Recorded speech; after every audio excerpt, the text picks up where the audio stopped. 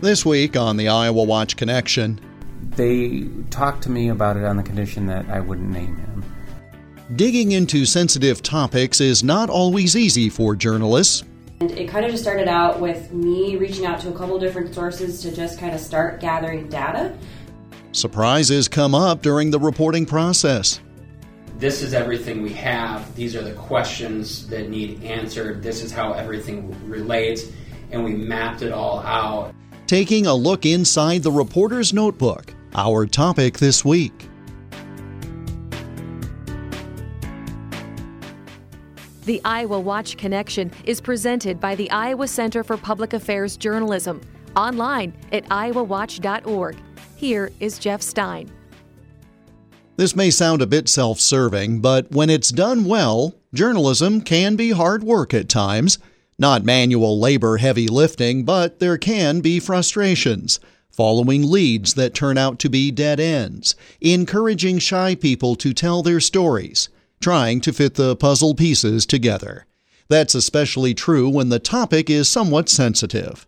Extensive reporting projects were conducted this year on health-related topics by 2 Iowa newspapers. This week, we learn more about the reporting process and the craft of journalism as it relates to those stories. IowaWatch 2016 summer intern Thomas Nelson sat down with Des Moines Register reporter Tony Leys to discuss a recent article about mental health patients who were stuck in hospitals for months, even after they were cleared for release. What attracted you to the story?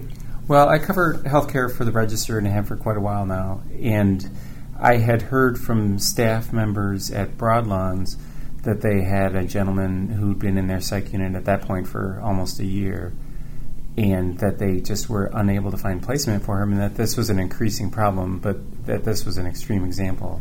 And I certainly had written in the past that the psych units in Iowa are always full, and that sheriff's deputies and ambulances are just constantly crisscrossing the state with people trying to find an open psych bed.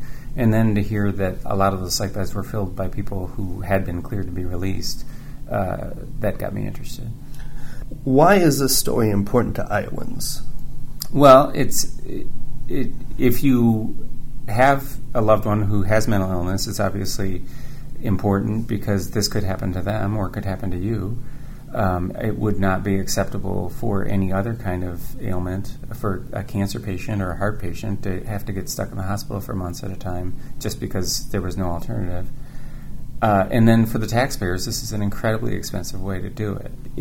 No one disputes that it's roughly double as expensive to do it this way as opposed to having them in a community setting. And the taxpayers end up footing that bill one way or the other. There were specific numbers cited in there about $500,000 and over $500,000 for keeping a patient at one time. How difficult was it for you to get those numbers? Well, the limitation in that case of that gentleman was they talked to me about it on the condition that I wouldn't name him, which is unusual. We don't usually grant that because we find it to be more compelling when we have an actual person with a name and their photo that people can relate to. But once I agreed to that, and then I talked to the man's father, who's his guardian, then Broadlawns was willing to give me estimates of how much this cost. What kind of legal and medical obstacles did you run into this? Because that's a major piece of the story, that you have this gentleman who has a mental illness, and he's not able to be named. Were there any other difficulties along those lines that you ran into while doing this? Well, that was a big one, and it was worse in this case than it is. I write about a lot of patients, and they can sign waivers for me, and then the providers can talk about it. In this case, there was a legitimate question as to whether he would understand such a document, and which I thought was a legitimate question. So that was the biggest hurdle. And then one of the other hurdles is it's a little hard to define who is a person who's ready to leave. So the hospitals would give me sort of back of the envelope estimates of, they would say, a quarter of our beds on any given day probably are taken by people who don't really need to be there. But there's not a strict definition of who you're talking about. And so that was a challenge. I couldn't get a specific number of how much this is costing the state each year. how big of a deal is mental illness in Iowa? The funding was cut, and there are limited facilities now. What does that mean for Iowans now, and what does that mean for investigative reporters who want to find out what's going on and finding out the deeper meaning behind what's going on with in mental illness in Iowa? Well, there's two sides to that story. One is that there have been very deep cuts over the last 10 or 20 years in the number of beds, both in hospitals and in institutional care. In the state mental hospitals, they've closed 2 of the 4, and they've cut way back on the number of beds in the remaining ones.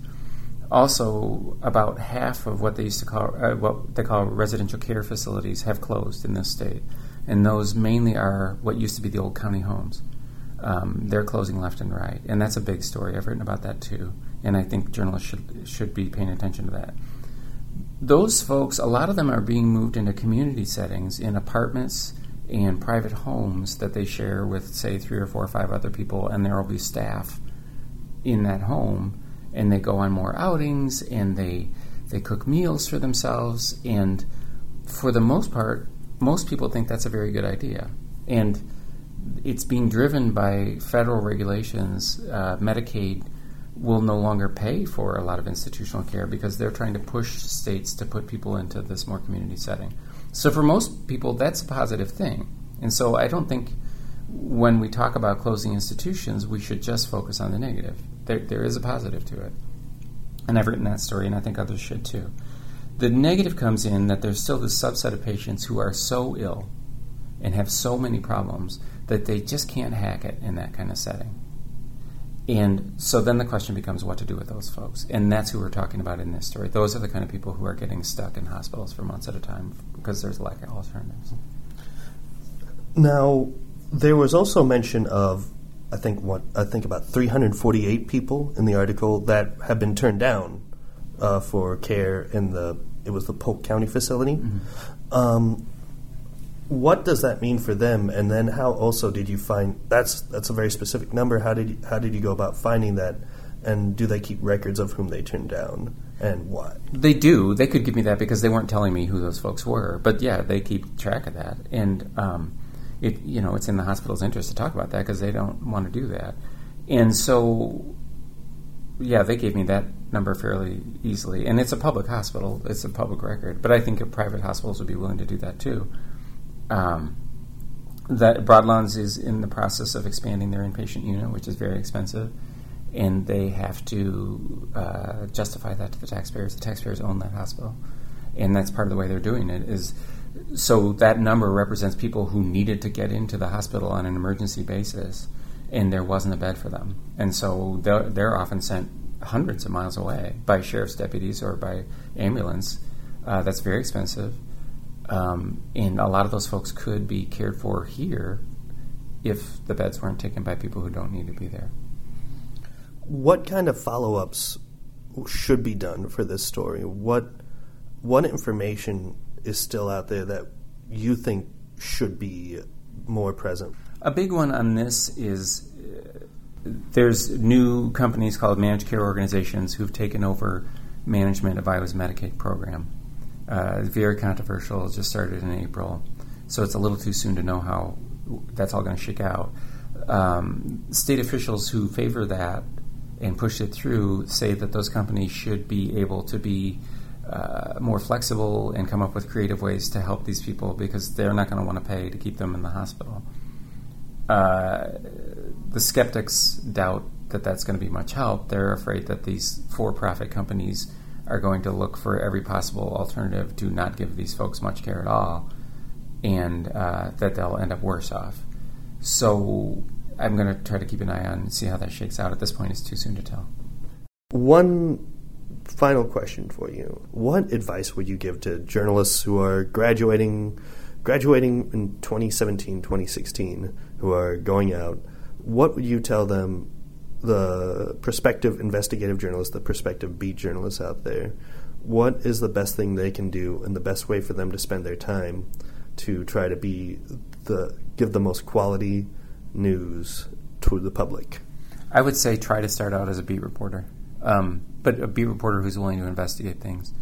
There's so much going on that you can find out as a school board reporter, as a suburban reporter. I mean, I've heard a lot of young reporters wind up covering the suburbs to start with, and I've heard some people poo-poo that and say they can't wait to get off that beat. There's so much going on out in the suburbs. That's where all the growth is. There's tons to dig into out there.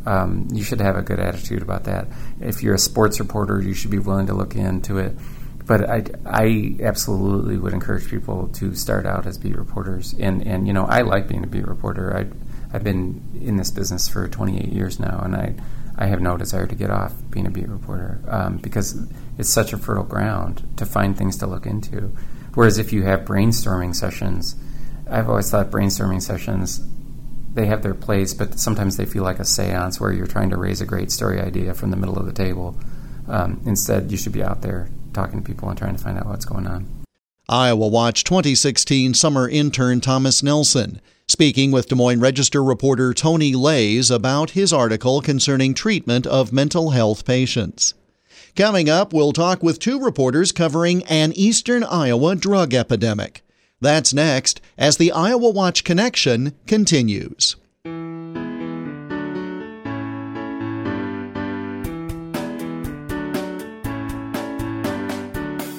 Support for the IowaWatch Connection comes from the Iowa Insurance Division's Iowa Fraud Fighters program. This statewide initiative educates Iowans on how to double-check before they invest and shield their savings from scammers. Thousands of Iowans have attended fraud fighter forums across the state to learn about new scams circulating in their area and how to stay a step ahead of fraudsters. Learn how to fight fraud and why it is important to report scams at iowafraudfighters.gov. The IowaWatch Connection radio program is part of a statewide audience engagement project organized by the Iowa Center for Public Affairs Journalism, an independent, nonprofit, nonpartisan news organization. The center is dedicated to producing high-quality investigative and community affairs journalism in Iowa, while also training journalism students to do this work at a high ethical level. The center is found online at iowawatch.org. Welcome back to the IowaWatch Connection. I'm Jeff Stein. Earlier this year on this program, we explored the devastation that heroin addiction can cause on Iowa families. It's an important story that many have followed of late. IowaWatch summer intern Brittany Robb sat down with reporters Leys Hermiston and Chelsea Keenan from the Gazette in Cedar Rapids to talk about a series of stories published during the summer of 2016 titled Heroin's Hold in Iowa. Why this story? I think it started several months ago with a study from the CDC that looked at, I think, both heroin and opioid use or abuse among certain demographics. And we saw that it was rising across the board.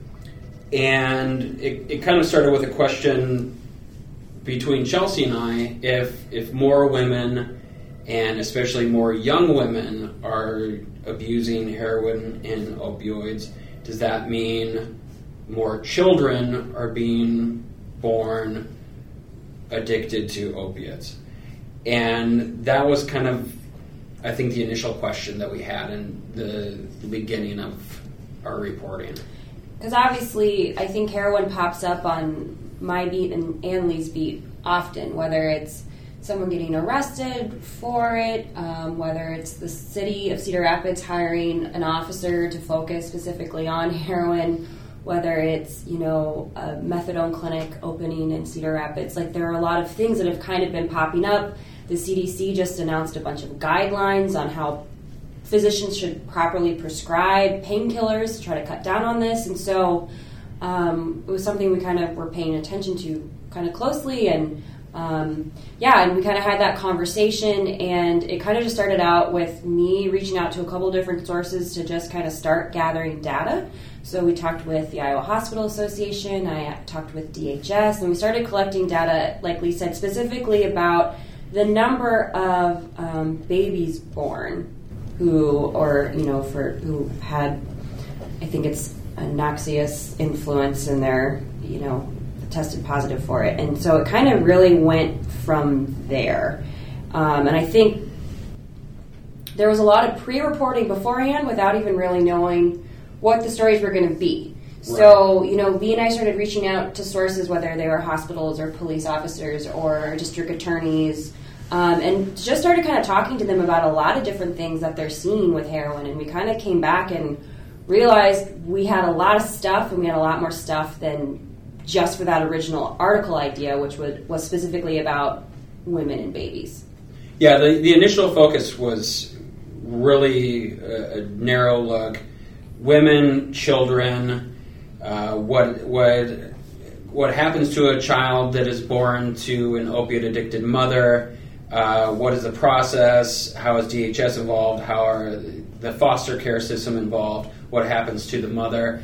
And in researching that, we discovered that there was going to be a drug-endangered children conference in Des Moines, and our editors were kind enough to let us spend the day there. And that's really when I think we realized there was so much more to this story, and that drug-endangered children was really just one part of it. We both came away with half a dozen story ideas each, and we sat down with one of our editors, I think maybe a week later, and said, this is everything we have. These are the questions that need answered. This is how everything relates. And we mapped it all out, and that's when it went from being kind of one very specific story to a series of stories which ultimately came of our reporting. And we had both done heroin stories last summer, unrelated to them, but we had a number of overdose deaths in our area, and I wrote about just the high number of overdoses, both fatal and non-fatal, and the impact that fentanyl had been having in Iowa, especially eastern Iowa, Johnson County, Lynn County, Black Hawk, Scott and Dubuque counties, all eastern Iowa counties were just getting slammed so much harder than, say, Polk, Woodbury, western Iowa. And then Chelsea, at the same time, what you were writing about? I was writing about treatment. So I kind of talked with the hospitals about how they, dealt with overdoses. I talked with ASAC about if they'd seen an increase in their residential units and with people coming in with heroin addictions. And they had, both the hospitals, ER rooms, and ASAC. And that was right around the time the methadone clinic had just opened.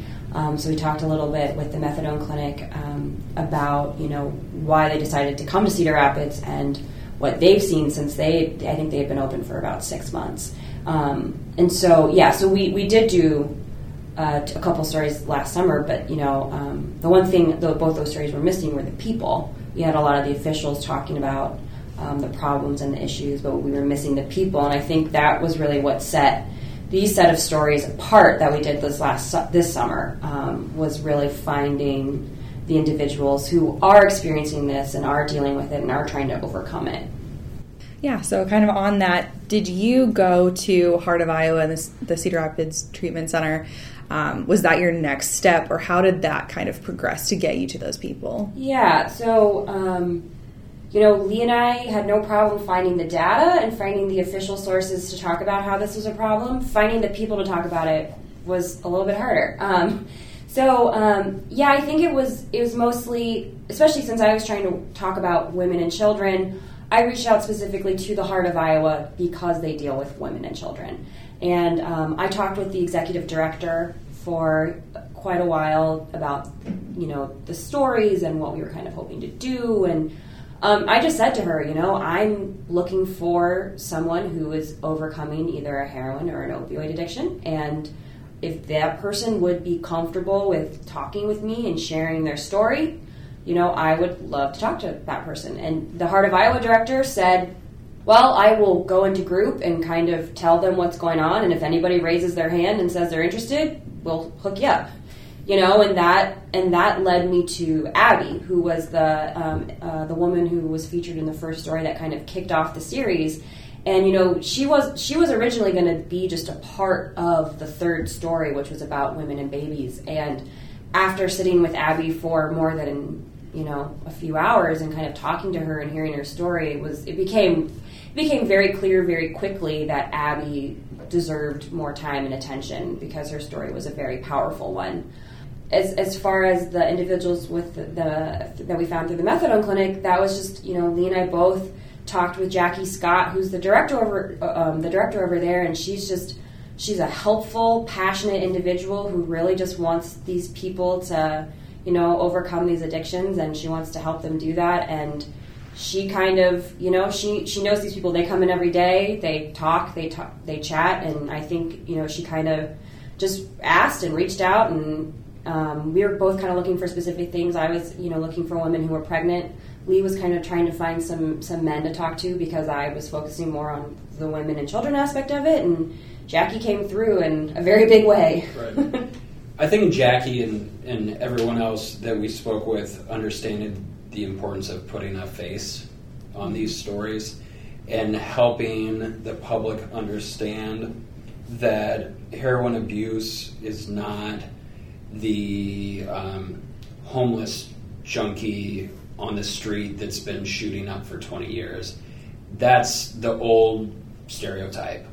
The reality now is it runs the gamut. It's young men and women, it's mothers, fathers, virtually anyone. It cuts across all demographics, and that's really what we wanted to show in our reporting, and our sources, I believe, understood the importance of that. And like Chelsea said, they really came through in finding us people, real people with real stories to tell. Lee Hermiston and Chelsea Keenan are reporters for the Gazette in Cedar Rapids.